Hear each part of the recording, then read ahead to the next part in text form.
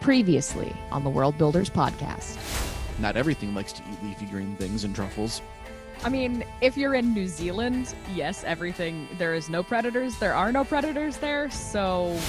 Also, you should see Monica's face right now as Josh is describing this. Like, if he just got a little closer on the mic, we could have species creation ASMR going on right now. Do we have room for a bat? Probably. Oh, there's room for a bat. I'm Carrie.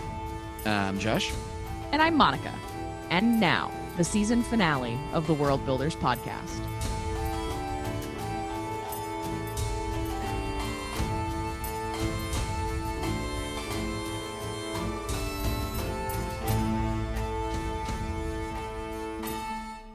Hello there. I'm Carrie. I'm Josh. And I'm Monica. And this is the Worldbuilders Podcast, because you can't build a planet without a plan. In this podcast, we, your hosts, explore settings in genre fiction by crafting them here and now for you, our listeners. And in the first part of this episode, this one's a two-parter, we talked about the star signs used by the people of Alteiryn.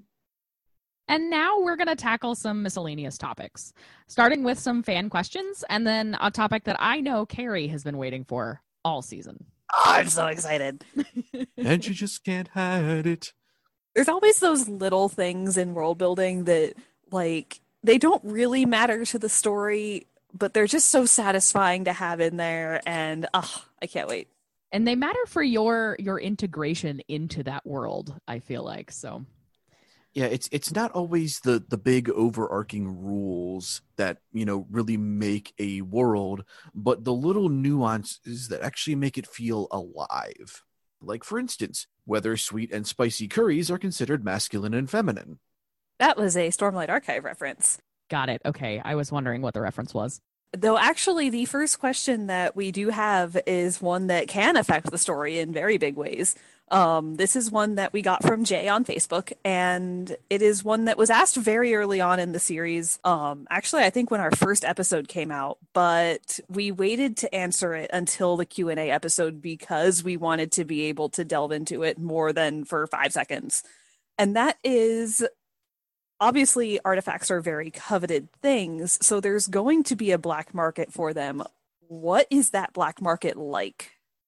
And it's also good that we saved it for now because we've already talked about the world enough that maybe the listeners who've been with us since episode 1 have maybe an idea of how this might work themselves.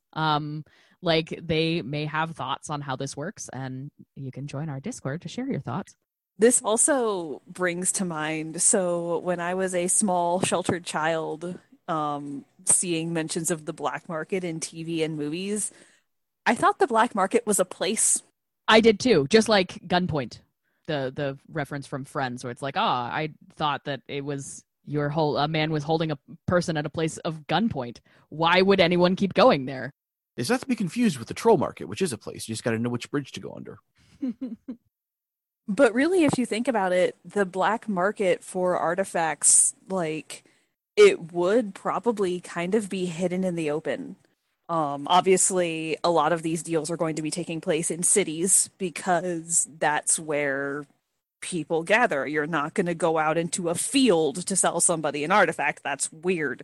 Yeah, there's not going to be just a dude chilling out with a stall filled with, monster skins and other such not, where he's only there at nighttime with creepy grinding organ music. And that was a Breath of the Wild reference. The face that Monica's making right now. I dislike this greatly. Yeah, so you wouldn't be in the wild trying to sell these artifacts. You would definitely want to be where people have enough money to pay you for them, which most people who have a lot of money live in cities. Strange, right? That's crazy. But the point I was getting at, I feel like we're like making the most obvious points right now, like, oh, it would be where people are. But my point of it is that, like, obviously it's not going to be like Child Me thought you go into a warehouse and there's a sign that says black market. You're going to have things like a normal, legitimate looking stall that maybe you have a certain password that you say to the shopkeeper to get you to be able to see the secret wares. Or maybe there's a fence who hangs out in one of the seedy local bars that if you have connections, you can make a deal with these guys. Or you're going into the into the unsuspecting hat shop, and again, a password or you are well known to the owner of this hat shop because you buy from them a lot. And your hat box has a little something extra in it for a fee, of course. I can see you are interested in the exceptionally rare. So yeah, I imagine a lot of this taking place at what seems like legitimate businesses and might actually have legitimate business going on as well as the less savory things, because you're going to need somewhere to put this stuff. Not all of it is small and can be easily hidden for back alley deals, like, for example, drugs in our real world. You can hide a bag of drugs in your pocket, go out behind a convenience store and sell it to somebody, and no one is the wiser. But an artifact is going to be bigger. It's going to require a lot more care in how you transport it and how you store it, and also how you get it out of the place that you bought it from. So you're probably going to be arranging for deliveries. You're going to need a storage facility to be able to hold these places. And it is probably a lot deadlier, because the kinds of artifacts that would be sold on the black market are not necessarily the kinds of artifacts that you want floating around unguarded or handled improperly. And let's be honest, the people that are handling these things, some of them are probably very good at what they do because that's how they make money, but some of them probably are in it for a quick buck and don't really know how to handle what they have. So it's like an illegal gun market for people who have never shot firearms. Yeah, more or less. I mean, because that's the unfortunate nature of artifacts in this world, is it might seem like it's functioning properly. What are you talking about? It's just a normal spear. Sure. I feel like it would have a lot more of the appearance of legitimate business. You're going to need a lot more of actual storefronts to be able to handle these things, because let's be honest, in a world where everybody is coveting these artifacts, if you go into business in a big city and you buy out a warehouse and there's constantly things coming and going from that warehouse, but you have no documentation of what it actually is, the government's going to know what it is and they are going to come inspect your warehouse very, very quickly. And often. How's it going, Phil? How's it going, Steve? Exactly. And in more corrupt cities, you may have that happen where, you just pay a handy dandy inspection fee and you go about your business. But more than likely, what's going to happen if you're not careful and you're just trying to sell things on the street is you are going to either get shut down and jailed, or you're going to get killed by the other guy who's selling this stuff illegally and wants your inventory. Yep. It's a dangerous world out there. And not to mention, you've also got the artificers who are more than happy to just relieve you of your goods if they notice what's going on. More than happy. In fact, it's the black market that a lot of artificers target specifically because obviously it's a very lucrative field. So a lot of people who are mishandling artifacts and moving around the stuff that should not be in human hands, they're going to be drawn to that because they want to make money off of it. So it's very easy to just let it come to the black market and then steal it, or buy it with counterfeit money and then get the crap out of town because you just bought an artifact with counterfeit money and they're going to come after you. Man, there sure have been a lot of arsons lately. Do you think we should check out the fireworks warehouse? Nah. It's funny because it's like the artificers in that case would be like letting those black market dealers do their own legwork for them. They don't have to do as much like ahead of time prep. So it makes sense that they would spend that time just being in the city and knowing what's going in and out. So there's also probably a good market for information, not just actual items, but information about those items and what's being fenced and where is probably a really lucrative business to be in. Extremely. Yeah, man. Emerson's got a real knack for finding all that real old stuff, but I've never actually seen him at the palace. Why wouldn't he be offloading all those goods on the noblemen's for, tidy profit? Because, hey, world without precious gemstone gold and whatnot, easy access anyways, in this particular area. They got to base the treasury on something. Yep. Or like, for example, there's this rug shop in our area that I think finally did actually close, but it was a rug store that was open something like 2 days a week. And it was there for years, and there were rugs all over the inside of it. You could look in the windows and see them all. But they were only open for 2 days a week. And our running joke was that it's obviously a shield front, that you go in there and take an elevator down and go into a shield base. But on Alteiryn, that's more than likely something else is going on at that rug shop. Because let's be fair, how expensive are those rugs, and who are they selling them to that they can only run a business 2 days a week? But still have enough money to pay all of their bills. So yeah, the flow of information and the flow of goods, and also the flow of counterfeiting. Because again, the countries are basing their treasuries off of the value of the artifacts that they have. And in some cases, it's also going to contribute to things like military power. And also, you don't want random unregistered artifacts exploding in the middle of your city and killing your people. That's kind of bad for running a city. Yeah, people kind of make a city work. If you don't have those, you don't have a city.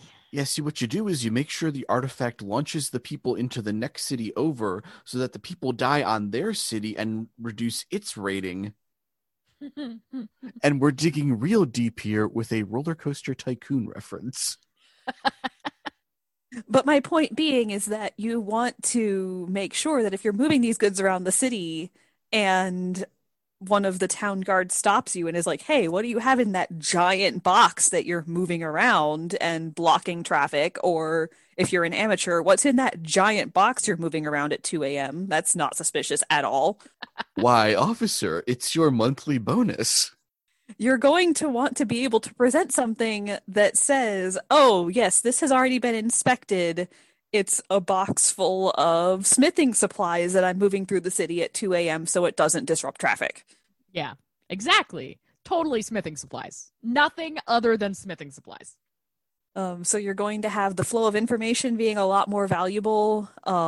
Counterfeiters are going to be a lot more valuable. And you're going to have a black market that ironically does resemble a physical place a little bit more because you need real estate to handle all this stuff. Yeah. I wonder too if the counterfeiters, not only for like documents, but like what about people who are just con people? Like they're I wanted to say con men, but that's sexist of me. So like what if they're making counterfeit artifacts, like transmuting other materials into what could look like an ancient artifact, but they're just using that to sell to people so they can get money, and then they skip town and go to the next town. Yeah, I mean, like, can you imagine, you see a picture of the Garricks in a book, and then you sculpt what looks like a Garrick arm, and then you transmute it, and you bury it in your yard for a week so it looks all weathered and gross, and do some extra magic to make sure that weathering stays. And then you sell it to some unsuspecting tourist because, hey, this is a Garrick arm. How cool is this?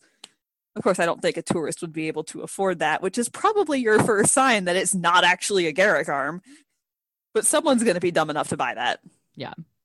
And that also means that the governments have to also invest in that information trade. They have to know what's coming in and out of the city in order to stop things like that.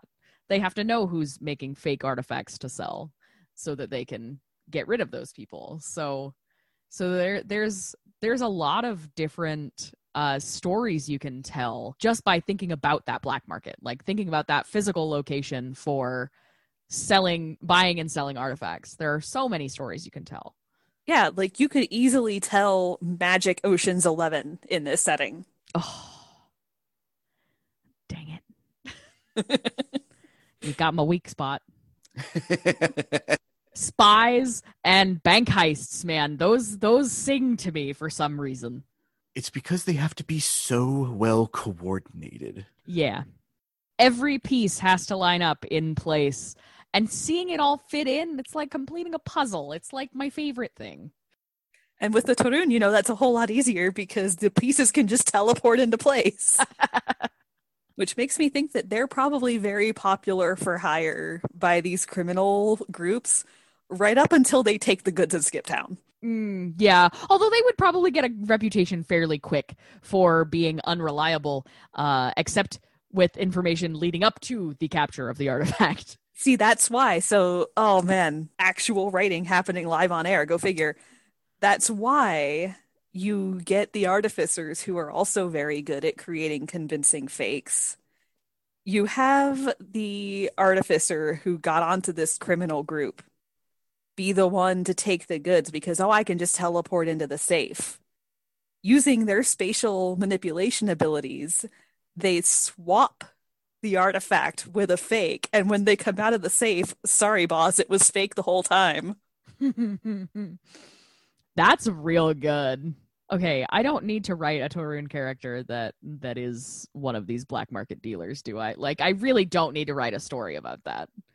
But am I gonna? Well, here's a little bit of a treat for the people who listened to the Season 0 content and recognize a guy by the name of Athavari. That's what he was doing in Tolvera. Is he screaming? So there is the possibility for some side stories there. That's fantastic. All right, we could probably spend the entire episode just talking about black markets, but we do have some more questions to get through. So we are going to move on.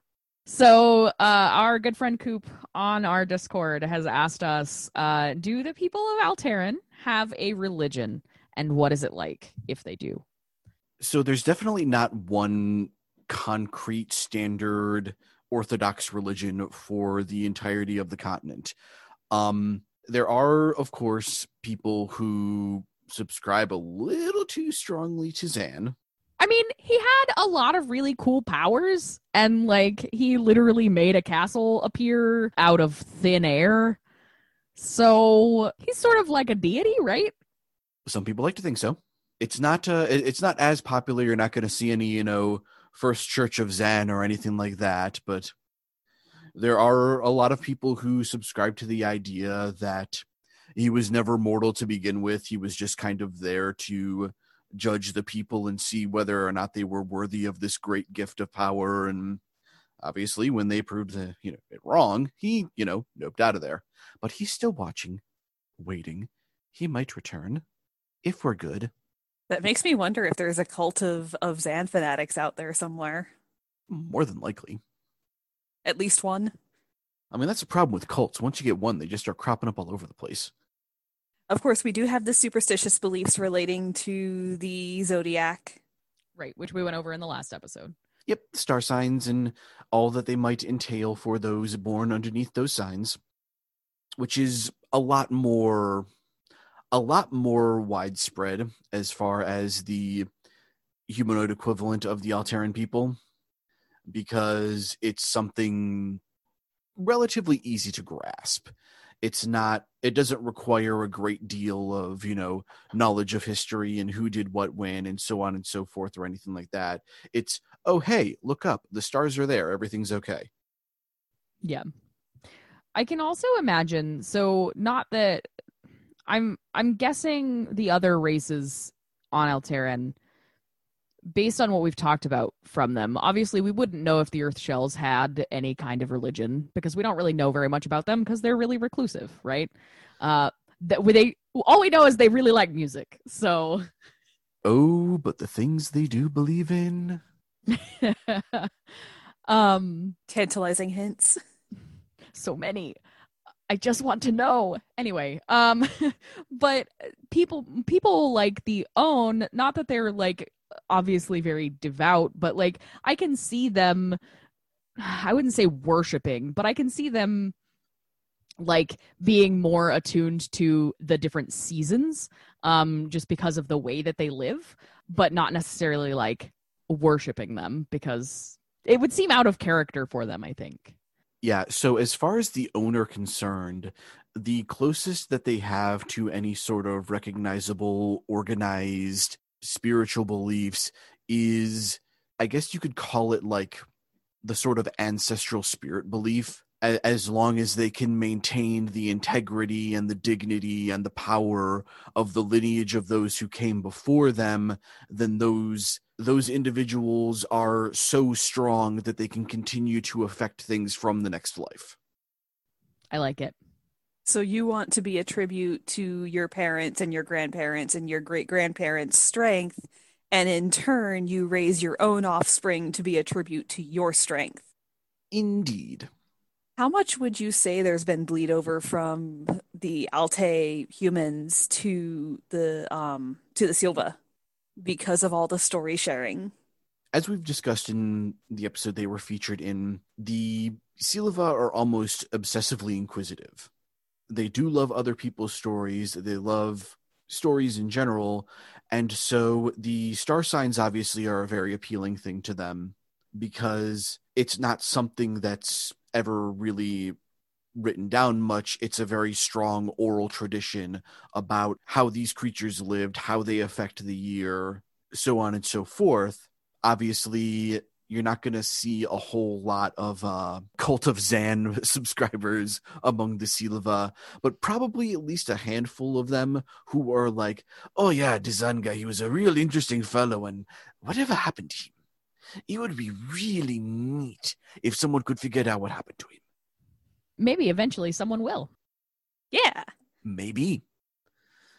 But they definitely, their beliefs, I want to say, more closely align to that of the Baralanks, whereas they don't have one central figure of worship or belief like the Baralanks do, but it's like we'll dip a little into the DC purview for a second here. There's this concept of the green, which both Swamp Thing and Poison Ivy are aspects of, in that there is just a general overarching supernatural power to nature. So like what I'm studying in real life. Kind of, sort of. And so both the Silva and the Baralanks are very much respectful and reverent to the natural world, but whereas the Baralanks of Alteiryn have a tree in particular, that is their idol, respectively, the Silva don't have that same sort of figurehead, so to speak. They just look at the natural world and go, I like this. This is neat. So the Baralanks have this one tree. Do they have a physical location for this tree? Yes, but good luck pinning it down and finding it. Nice. It exists in the very heart of the forests where they are most prominently found, and if they don't want you there, you are never going to find it. That makes sense. Like, you think the Lost Woods were bad? I got nothing on the Leyleaf. Yeah, when the trees can rearrange themselves to keep you out, good luck getting anywhere. Yeah. And when the trees can fight back if you try to cut a path. And also, if some of them are resistant to fire. Yeah, you're not getting in there anytime soon. Yeah, and not to mention, obviously, the presence of trees affects the rain cycle, right? You have a high concentration of sentient plant people who can use magic. If you try to light them on fire, they'll just put themselves out. Impenetrable fortress. Impenetrable forestress. Yes, exactly. I'm trying to think if we forgot any of the races, but I don't think we did. So basically what I'm getting the feel of for the humanoid races of Xantheru is they tend to be, I guess you could say, more on the spiritual but not overtly religious side of things, except for the cultists. Yeah, there's not a whole lot of established churches anywhere on Alteiryn because, as I said, there's not one cut and dry, we live and die by this book sorts of religions to be found.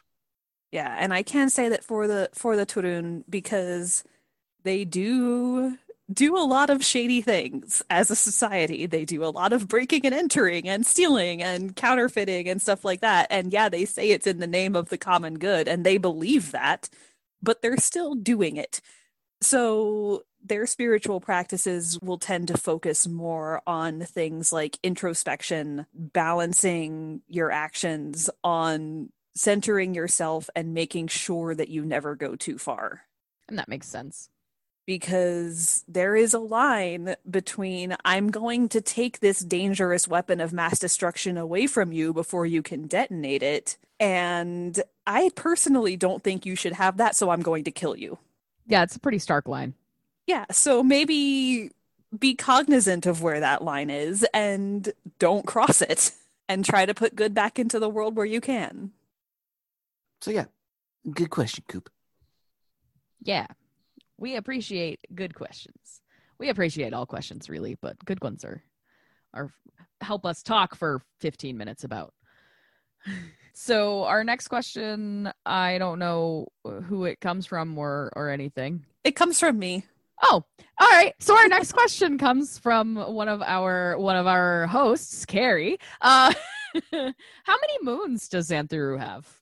That is a very good question, and the answer is 10. That's a lot of moons. That is a lot of moons. I like that you just rolled for it. That's fantastic. Well, because previously I only needed to know that it had at least one. And that's the thing, is that a lot of people will just assume one moon because that's the Earth default. We're so used to that happening that it's just a thing. There's a moon, there's the moon, over the moon. How many times does over the moon appear in fiction, in somebody's prose? Over the moon, to the moon and back. It's always singular. But then we have to stop and take a look back at the original information we set out about this planet in its development. It's big. Would anyone care to quickly take a Google break and ask, how many moons does Jupiter have? There are very many. Actually, I typed how many and it auto-suggested how many moons does Jupiter have. Jupiter has 53 named moons and another 26 that are awaiting official names. Yep. And so a lot of those actually come from, this is my science fact of this episode, some of those moons are asteroids that got too big and got pulled in by Jupiter's gravity. Like, I want this asteroid. It's mine now. Thanks. I like this. And ooh, that one's pretty. Is Jupiter a hoarder, you guys? It might have a problem. We might want to have an intervention. That just makes me wonder, how many of these moons are actually visible? Are all of them visible? Are some of them just little specks? There's probably a fair mix, because you also have to stop and think. We get to see most of our moon on pretty much a nightly basis, depending on what phase it's in. But again, that's our planet and our one singular moon. When you stop and think about a planet the size of Jupiter, and in this case, as we've discovered today, 10 moons, how long is it going to take an individual moon of any given size to make it around a planetoid that size? Also, the tides on that planet are going to be insane. Yeah, because think about how much the moon affects Earth's tides, right? That's one with one moon. What about 10? Ooh. That does track, though, because think about what we know so far of the planet. Nobody really has talked about other continents on the planet, but they have the capability of building boats and ships and things like that. So why haven't they discovered these other places? If the tides are that crazy, it could be that sea travel is just way too dangerous for them, and maybe they've tried and not gotten very far. It's all coming together. Also, if any of our more mathematically / artistically inclined listeners want to model what a planet would look like with 10 moons orbiting it, that would be really cool. So yeah, so basically what we're thinking is there's 10 of them, but you might only see 2 or 3 of them in the sky at any given moment. Quite possibly, and that's assuming where the orbits are at, whether or not one of them is being eclipsed by one of the larger ones. Man, it's got to really suck to be a werewolf on Xantheru. Yeah, which moon turns you into the werewolf? Or is it all of them? And does it have to be full? Is it full moon on this moon, quarter moon on this moon, crescent moon on this moon? All the prerequisites must be met. one of the things that I find interesting, so if you think about, so we're talking about a planet the size of Jupiter who has 10 moons. One of those moons, if you think about it, like, so Jupiter's biggest moon is Ganymede. Ganymede is about the size of Mercury. It's about the size of one of the other planets in our solar system. It's like 1.08 times the size. That's huge. Depending on how close Ganymede is orbiting Jupiter, like, depending on how close these moons orbit, they would be huge in the sky. They would be huge. There may not even be phases because you could literally just see the moon, like the whole thing just there always. And if there's something that big, is there something living on it? Ooh. I wish there was something living on Ganymede, but that's another and an entirely other story. So yeah, like I really would love to see a visual of that. What would that look like? How do we figure out how that would work, how that would affect the tides and the weather and all that? Because think of the amazing landscapes you could get with this huge freaking moon in the sky and 2 or 3 more of them scattered around. Like, it would be something that to us would look like a dreamscape. And it would be really difficult for an ecologist to parse. Just saying. Though we do know that they don't dominate the sky entirely, because if they did, we wouldn't be able to see the stars. Because think of how hard it is to see the stars on Earth on a full moon. When it's really bright, it's kind of hard to see them sometimes. I think that just depends on where you are. Maine is one of the best places to look at the stars, no matter what time of, any time. Like, as long as it's nighttime, you can see the stars. So yeah, you got to stop and think about light pollution. Yeah. Maine has one of the lowest light pollution, it is one of the places with the least light pollution in the United States. It's one of the places where people go to study astronomy because of that. So that actually does bring up a good point, though, of your own personal biases affecting your writing. I was born and raised in the Tampa Bay area, which is a very large metropolitan area. There are some nights where if the moon is bright, you can't see anything but the moon. There are some nights where the light pollution is so bright that even on a new moon, you can see maybe 2 or 3 stars. So I'm just used to going, oh, moon's out, can't see anything. And for me, I'm used to being able to see every single constellation in the sky because it's Maine and it gets dark at 4:00 in the evening. And you get to see the light, you get to see the starlights forever. So yeah, and that's my personal bias making me think that these tribal Alteiryn people who wrote this zodiac poem before Zan even showed up wouldn't be able to see the stars because of the moons, when actually, oh wait, that's probably not the case. Which is why it helps to have multiple perspectives when you're writing things. That's why you have alpha and beta readers. That's why you have players if you're making a tabletop game like we're doing. But like, it's why it's helpful to have other perspectives on whatever you're working on. Also, that just makes me think, I wonder if it would be easier for historians to date writings. Because if somebody is writing, a journal entry and they're talking about seeing this moon or that moon in the sky, if you know what the historical names of those moons are compared to the names of the moons that we know them as, can you calculate back and see, here's a likely date that they would have seen these? Yeah, because it's probably really rare for them all to be in the same position. Like, the positionalities of them would determine a sort of time scale, most likely. In 15 years precisely, the planets will align ever so nicely. But they're moons. Well, yes, but I love that little bit from Hercules, and I could not. All right. Well, those are all of the questions that we had. So we have just a few little miscellaneous, one in particular miscellaneous thing that we wanted to talk about, that we've been wanting to talk about since like episode 3 of this season. Maybe even episode 1. We just didn't find a way to fit it in yet. And we figured the last part of this last episode of regular season content would be a really good place to talk about it. Mix it into the delightful potpourri. Exactly. So we're going to talk about swears. So obviously there are earth swears. We all know them. We're all adults. Most of us probably. But in science fiction in particular for me, and also maybe fantasy, I find it very difficult to think that the swears are going to be the same as earth swears. Yeah, I'll be reading a fantasy book and someone will drop an F-bomb and it completely kills my immersion in the story. Because then you remember, oh, right, the real world exists. That's a word I would hear every day. Oh.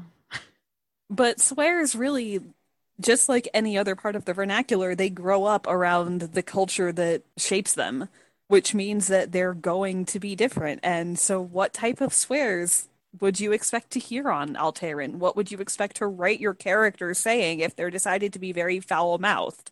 Because, yeah, you can write around it and just say so-and-so swore. But sometimes you need that little extra punch. And maybe you don't want to break immersion, or maybe you just don't like swearing, but want to write a character who does. Fake swears are the answer.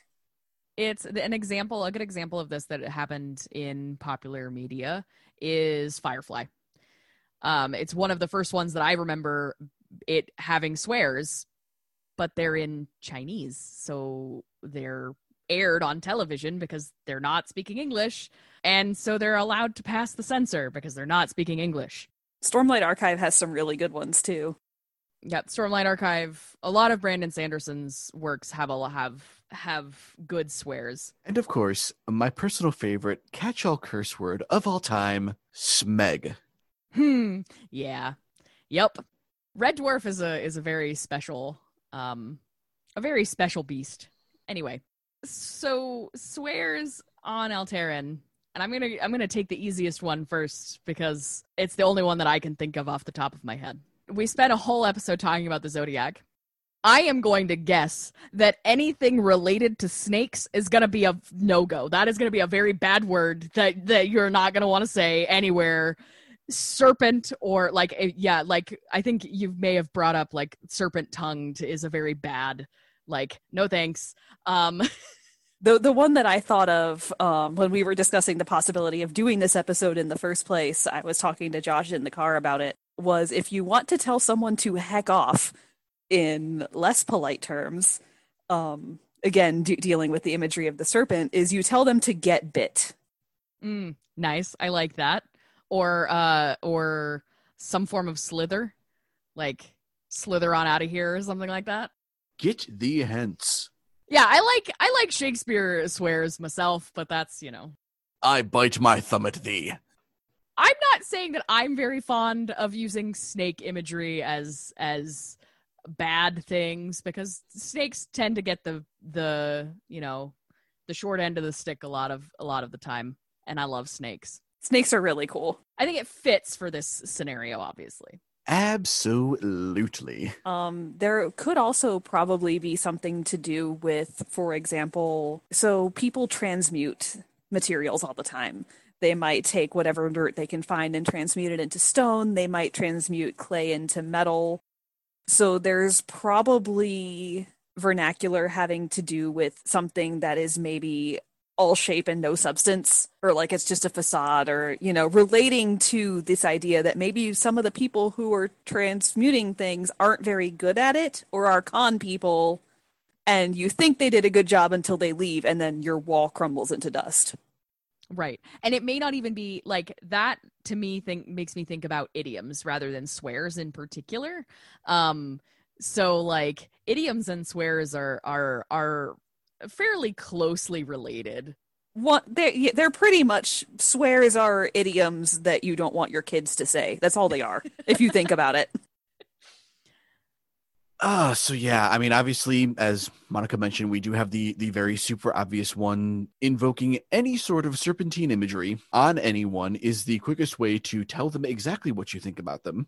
Calling someone a snake, calling them snake-tongued, you filthy little serpent, get bit. You could probably do a little bit of parsing of yield venom in there as well. Yeah.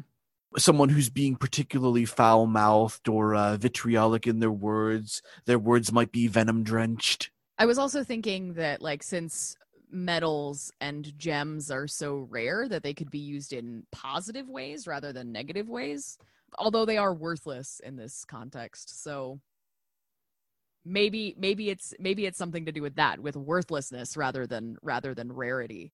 Worth its weight in gold actually means that it sure is nice, but you can't do anything with it. Or you're never gonna get it. There could also be a little bit of loan words from the other races. For example, the Own calling people hornless to mean dishonest or cowardly.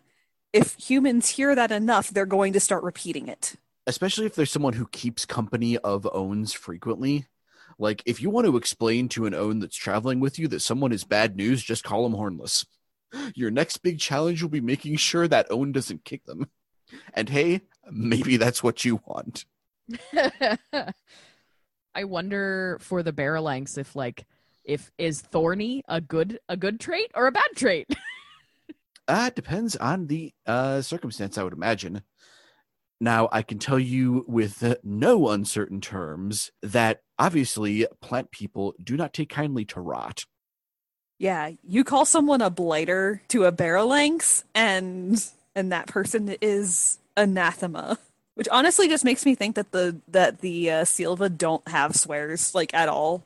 That was my next question, is that Silva kind of appreciate everything. Do they even have any swears?